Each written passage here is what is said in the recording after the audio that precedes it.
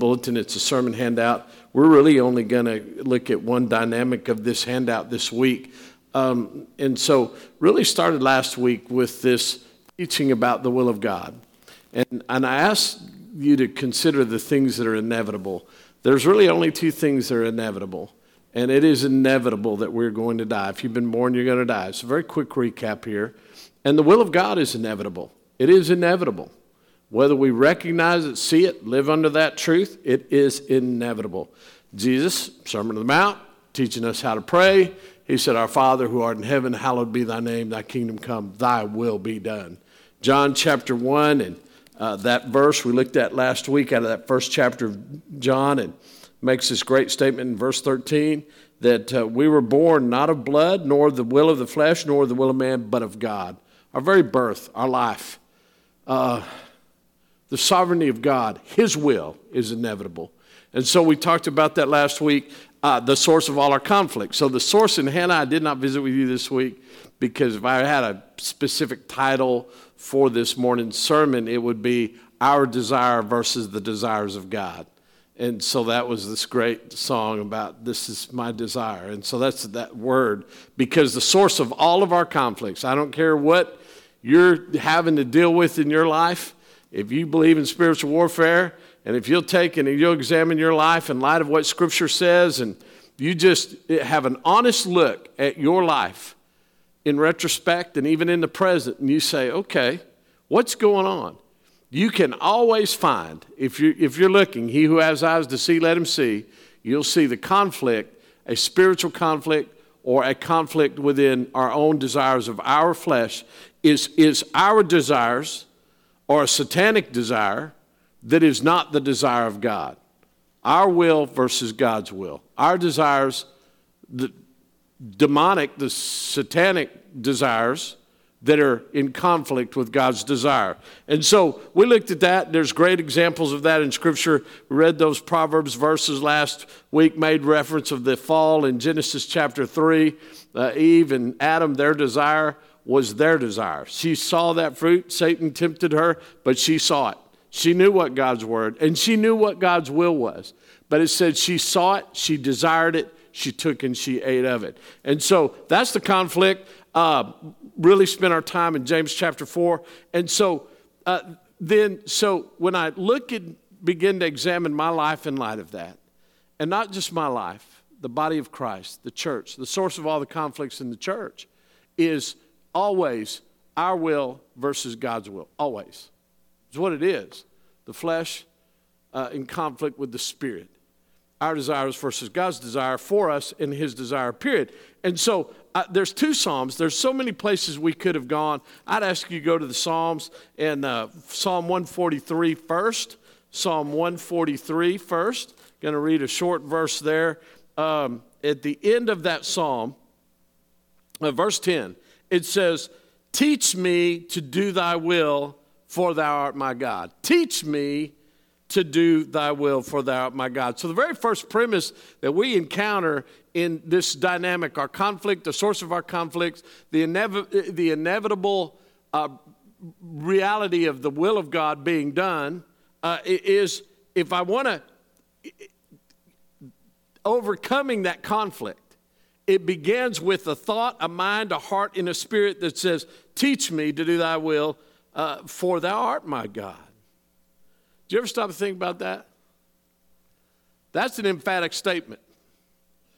If you know the Ten Commandments, how does it start? You and I are not to have any other God before God. We're to worship him alone. The Bible in the Old Testament deals a great deal with idols. And we don't really think in terms of idols today. Not like they did 3,500 years ago. The Egyptians came, or the Israelites, as they were freed from Egyptian bondage, their whole experience, they had been dealing with Egyptian idols for centuries. And then you just go right on through. The conflict that they would have with the Babylonians, the Assyrians, the Medes, the Persians, the Greeks, even the Rome, it's central to part of their conflict was the idols that were very evident. I think the idols are more subtle in the world that we live in today. Nonetheless, they're there. We have idols. But there's this statement about my God, teach me to do thy will, for thou art my God. So here's if we're honest again, examining ourselves, and we can say, okay, since the day I was born, I've been taught. We're learning. We're all students. Each and every one of us is learning daily. We're gathering information. And it has a God. Every bit of information has a God. Did you think about that? Have you ever thought about that? Every piece of information has a God. Now, most of it's little g. It's not really a God. It's not really. But every piece, everything that we're learning, and I could go into great detail, has a God. And then there's the God. The God, capital G, my God.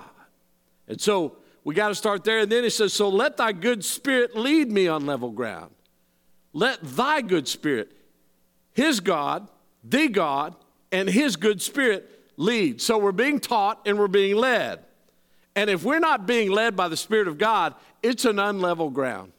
Have you ever felt in your life that again, you're just overwhelmed? There's too many hills to climb. There's too many ups. There's too many downs. There's too many distractions. There's so much chaos. There's so much noise. And if I'm being taught by God, the God of Scripture, the God of the Bible, God the Father of Jesus Christ, what's happening is his good spirit, not an evil spirit, will lead me on level ground for the sake of thy name. O Lord, revive me.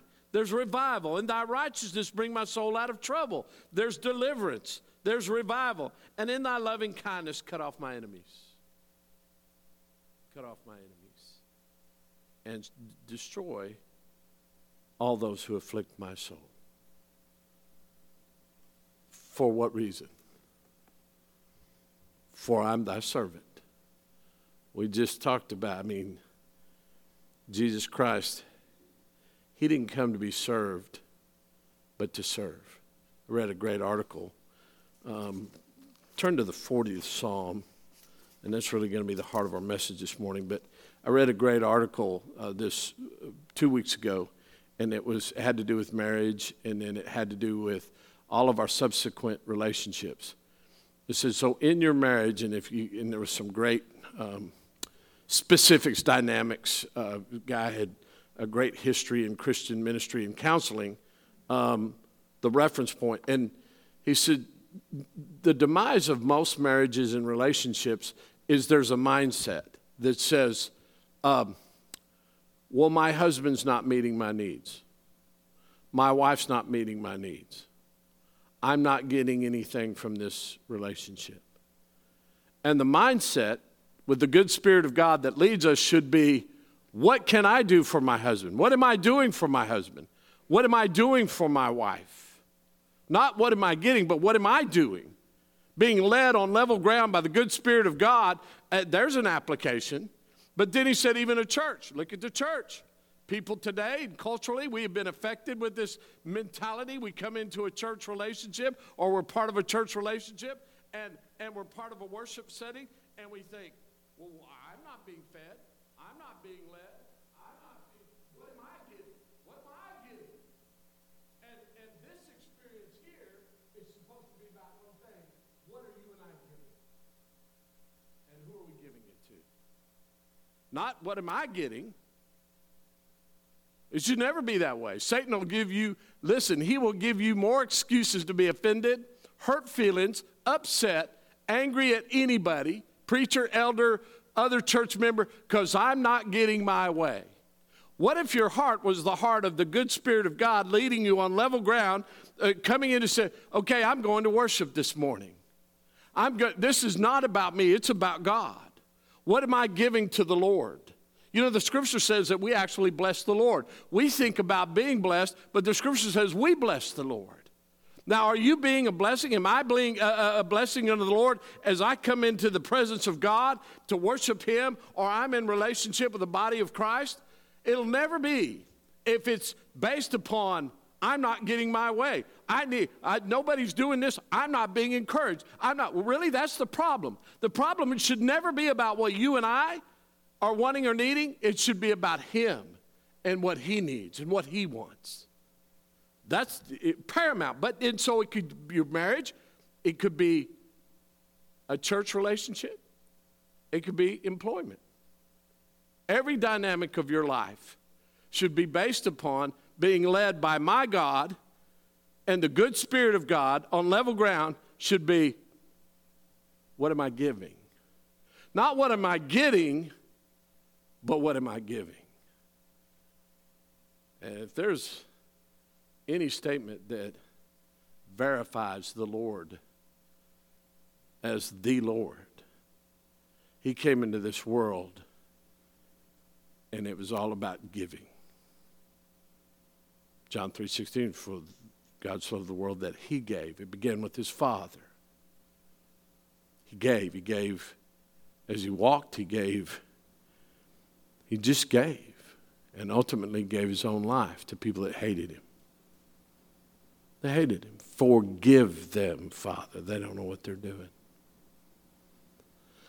And so, there's a challenge.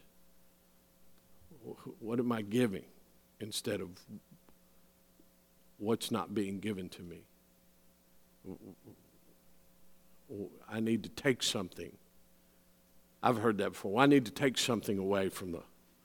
I had a great Jim Mankin, he said, he preached a sermon, he said, people say, well, I need to take something away from the worship service. So he said, what does that statement mean? Probably means, if you really look at it under the microscope of the Spirit of God, what you need to take away from a worship service are those things that keep you from honoring God. But too many times it's like, well, it has to do with what I'm getting instead of what I'm giving. It's the challenge. So now the desires, the conflict, this 40th Psalm, I want to challenge you. We go through this real quickly. I just want to challenge you to think about something. Ask yourself as you read this, as the writer of this psalm, and it's the credit is given to David. And it's a psalm about God sustaining His servant. Okay? And it's really a messianic psalm as well. Ultimately, it's about Christ, but then you and I. And so God sustains His servant. But as you read these verses, I want to ask you, if I had to ask you, was this psalm a psalm of desire? Was it written with desire? We can all see passion and desire. We can hear it. We can see it. It's obvious to us. It doesn't really have to be defined. You can see desire, good and bad. You can see an athlete that plays the game with tremendous desire. You can see a child that pursues whatever they're pursuing, whether it's their education or the things that they want or think and they need or whatever. Anybody, you can literally see and hear desire. Our conflict is our desires versus God's desire. So as we read this psalm, I'm going to ask you, you tell me, what is the desire of the writer of this psalm? So, verse 1, I waited patiently for the Lord. I waited patiently for the Lord, and He inclined to me and heard my cry. You think that's a passionless, that is a powerful, passion-filled statement. He brought me up out of the pit of destruction, out of the miry clay. He set my feet upon a rock, making my footsteps firm. He put a new song in my mouth, a song of praise to our God. Many will see and fear and will trust in the Lord. There's a testimony, a desire that just overwhelmingly coming out of the spirit of this psalm writer. And he says, I waited patiently. Have you waited? What are the times in your life, in the desires of your will in your life, and what you want, what you're needing, what you're hoping to get, and then your impatience with God? Joseph spent 13 years in an Egyptian prison. You could just go on. Look at the story of Job. And in order for my desires to be the desires of God, there's a key word that it better be paramount in my life. And that is patience. And not just any kind of patience, but waiting patiently for the Lord. I think it's the hardest thing that we ever do. Our desire is to be impatient with what I'm not getting, and God's desire for you and I is to patiently wait for the Lord. How many problems in your life could have been resolved if you look back and if you were to be honest and you said, you know what I did? Here was the miss. My marriage was falling apart. I'm struggling with the disease. I don't see any light at the end of the tunnel. You know what suicide is a result of in many cases? A despair, a desperation that there's no hope anymore. There's no patience left. And the only way that I can find relief is to take my life. It's tragic. That's a pretty tragic scenario, isn't it? And this writer said, I waited patiently for the Lord. I have to tell you, if I'm really going to walk in the desires of God, I need to learn to wait patiently for the Lord, because he always brings us out. If we have a testimony at all, we ought to be able to say to a lost and dying world, we should be able to say, oh my, I understand. I know what you're going through. I know what you've been through. Let me tell you, my testimony is I have been there. I know it. I've seen it. I've lived through it. I waited patiently for the Lord. And let me tell you what he does. My God always brings us out of the pit of destruction. He always gets us out of the miry clay. He always sets our feet upon the rock. And we know today that Jesus Christ is that rock. He does it. That's what he does. He picks you up. He brings you out. He sets your feet upon the rock, making what? My footsteps firm. When we're living in our desire, in conflict to God's desire, your footsteps are never firm. They're never. You won't have a firm footstep. You won't. Satan has it. He doesn't offer firm footsteps. The world doesn't offer firm footsteps. Your desires don't offer firm footsteps. But God does in his desires. He put a new song in my mouth, a song of praise to our God. Many will see and fear and will trust in the Lord. David, in his great sin with Bathsheba, and then confronted by the prophet, and he's confronted and he puts a scenario in place that was exactly like David's. A man that had many sheep and one that only had one. And the man that had many conspired to kill and take that sheep that he desired, in spite of the many that he had. And the prophet comes to him and tells him that scenario, and he says, what should happen to this man? And David said, this man should be condemned. He should die. And the prophet pointed his finger at him and said, you're the man. And what did he do? David wrote a song. He wrote a song. God put a new song in his heart. He wrote that 51st Psalm. You need to read it. Oh, against you, Father, against you and only you I've sinned. Recreate in me a new heart, Father. Oh, don't hold my sins against me. Only God can do that. Verse 4, how blessed is the man who has made the Lord his trust and has not turned to the proud and to those who lapse into falsehood. I could just camp right there and preach a sermon.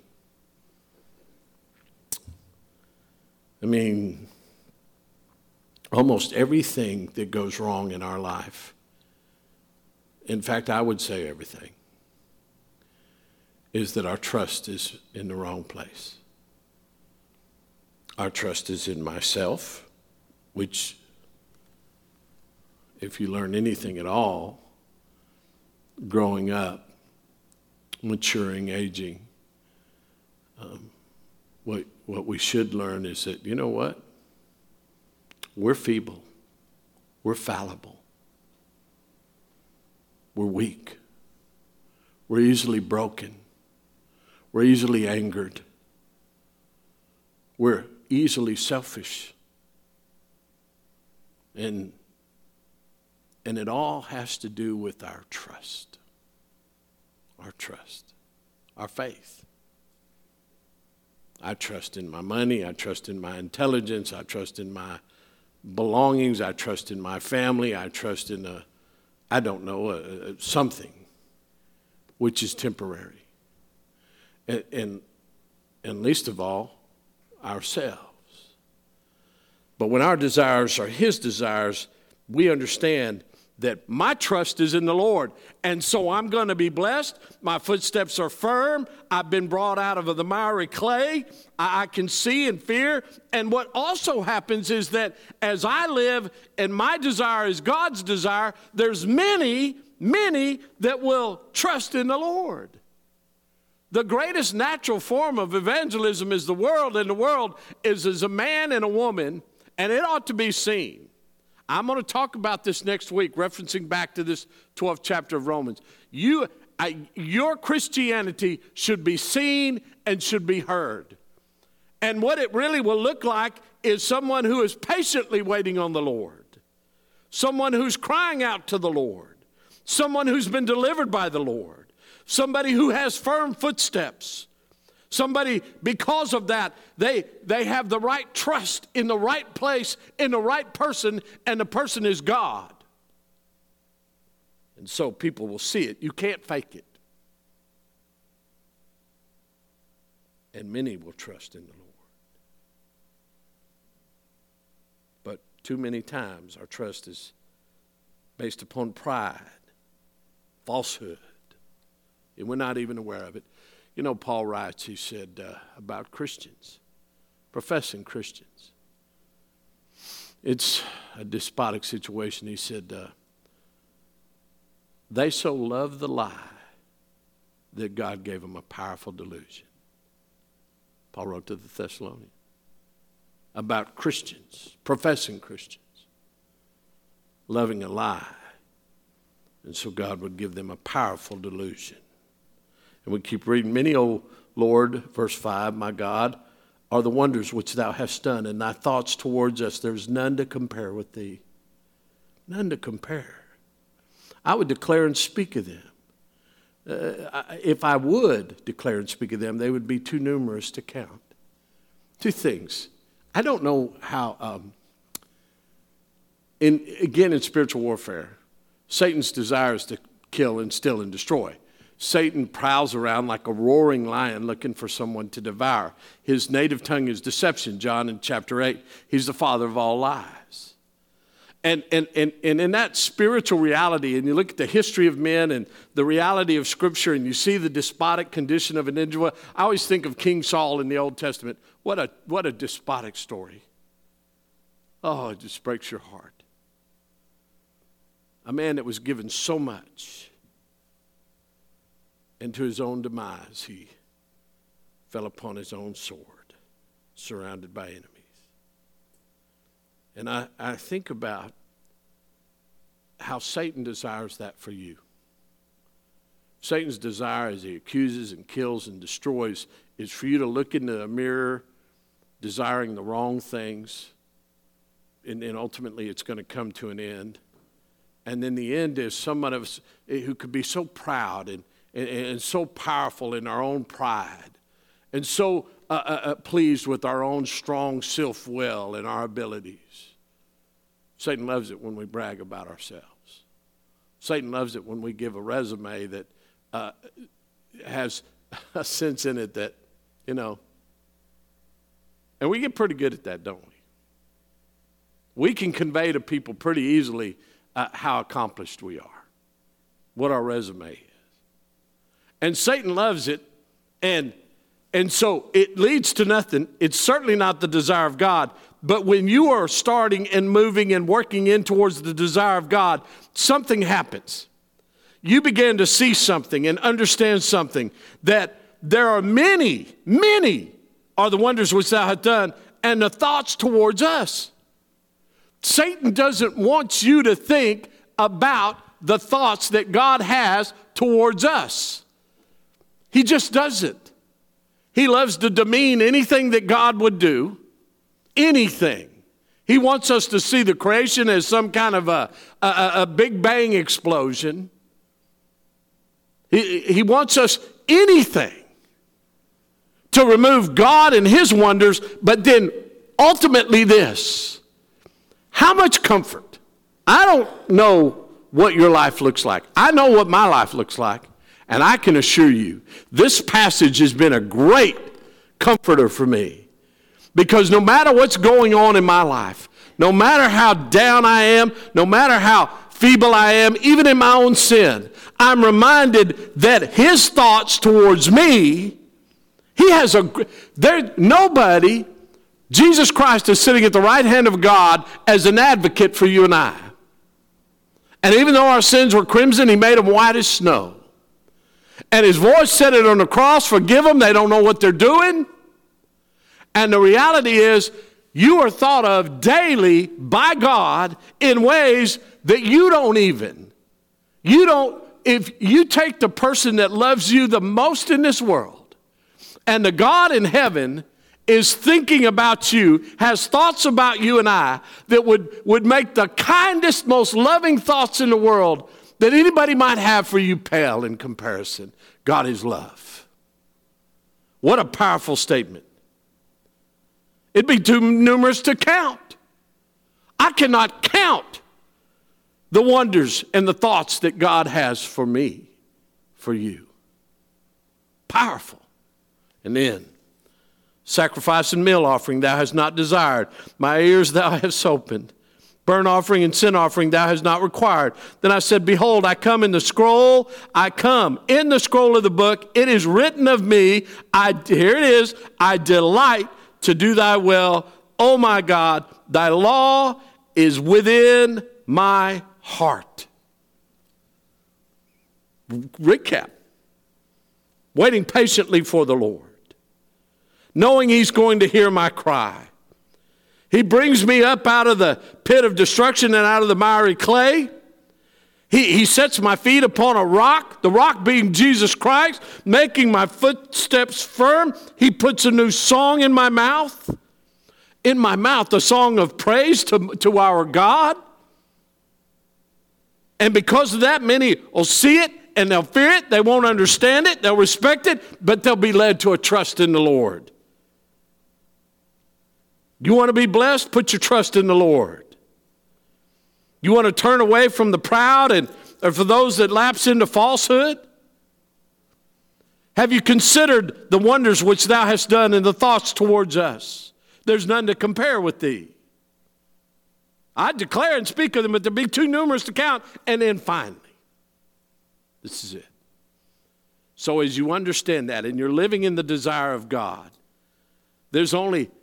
something becomes very clear. Something becomes very clear. God's people have struggled with it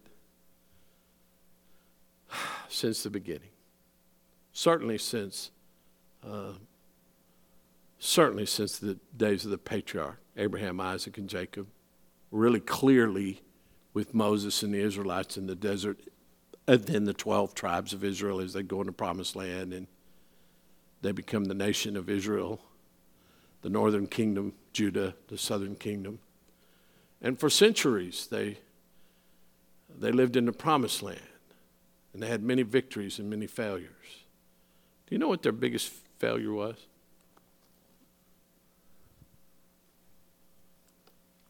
Their sacrifice and meal offerings. Their burnt offering and sin offering. That was their biggest problem. They believed, like many have believed and even believe today, that somehow, some way, it was the Pharisees' problem. I can learn this word, memorize this word. It's the Pharisee in Luke chapter 18. I quote this many times because it's so emphatic. He's in the temple and he's praying to God and he looks and he says, Lord, thank you for not making me like other men, like this sinner over here. Because listen, I'm a burnt offering guy. Man, I'm a sacrifice guy. I know what the law says, man. That's who I am. I'm a burnt offering guy. I'm a sin offering guy.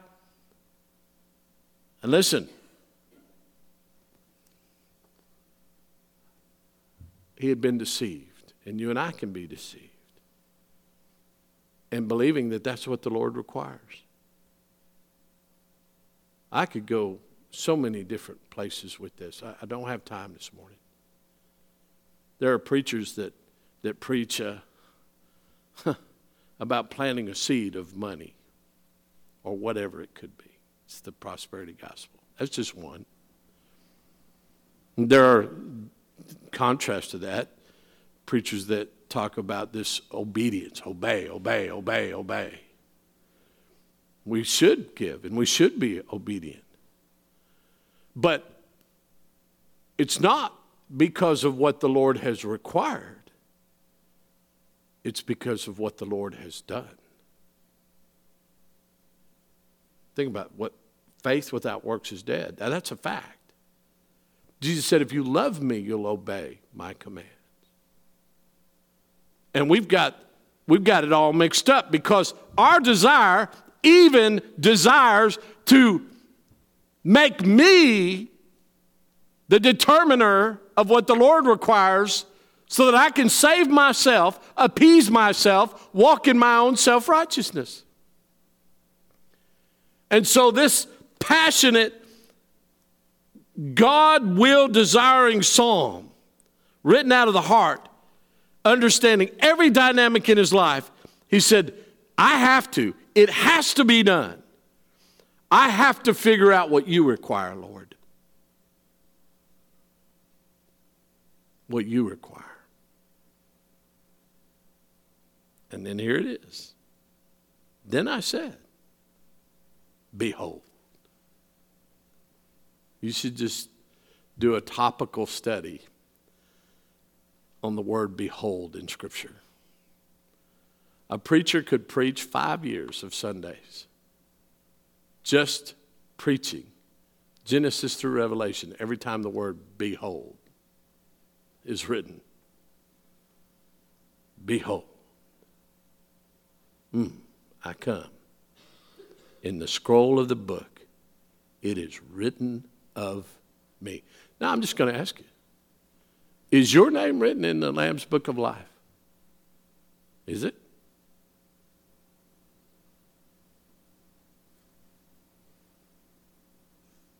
And if you can't answer that question, this study is for you.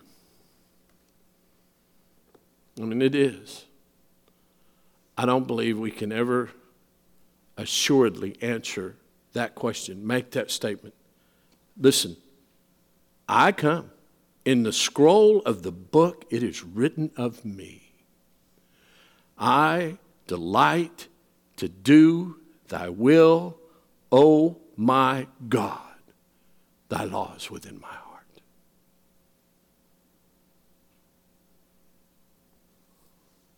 This man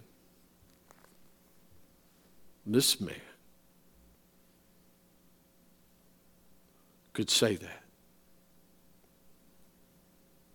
And he could say it because his delight was to do thy will. And it was based upon the word of God that was written in his heart. You can have the word of God written in your mind, but if it's not written in your heart, you're just a clanging cymbal that quotes Scripture, believing you've met some kind of requirement. This stained glass window up here, and I've referred to it, it's Jesus in the garden, and he prays, and he prays so that his sweat becomes like blood. And he says, Father, take this cup from me. And he had to pray it several times. He said, however, not my will, but your will be done.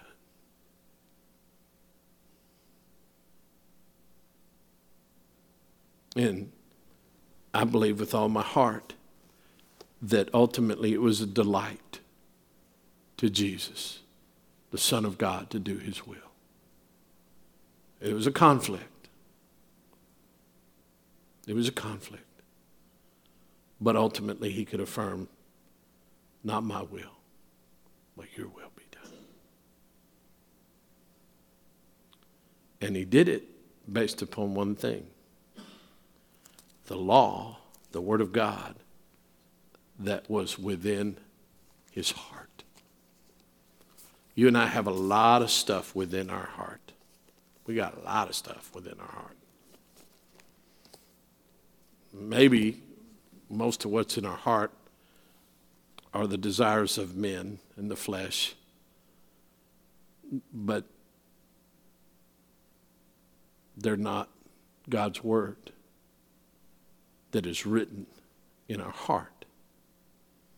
So we're going to move forward next week, and my prayer this morning is that you read that psalm and you let those words soak into your mind and your heart and your spirit, and you challenge yourself to look at, are my desires God's desires? Because it's the source of every conflict. And ultimately that conflict led to a place called Golgotha.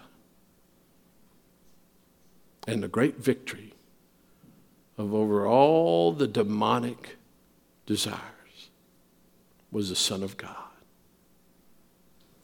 ultimately saying, it's finished. It's finished. Let's pray. Father in heaven, we thank you for teaching us. We thank you for teaching us your will and your desires. I pray that our hearts would be open and receptive, and I pray that our hearts would challenge ourselves to look at us, look at me, look at the things in my heart that are my desires and not your desires. And if whatever it is, Father, I pray that you remove it. Just remove any desire or will in my heart that is not yours, and make my heart to be the heart of your Son and live according to his will. And it is in the name of Jesus we pray. Amen.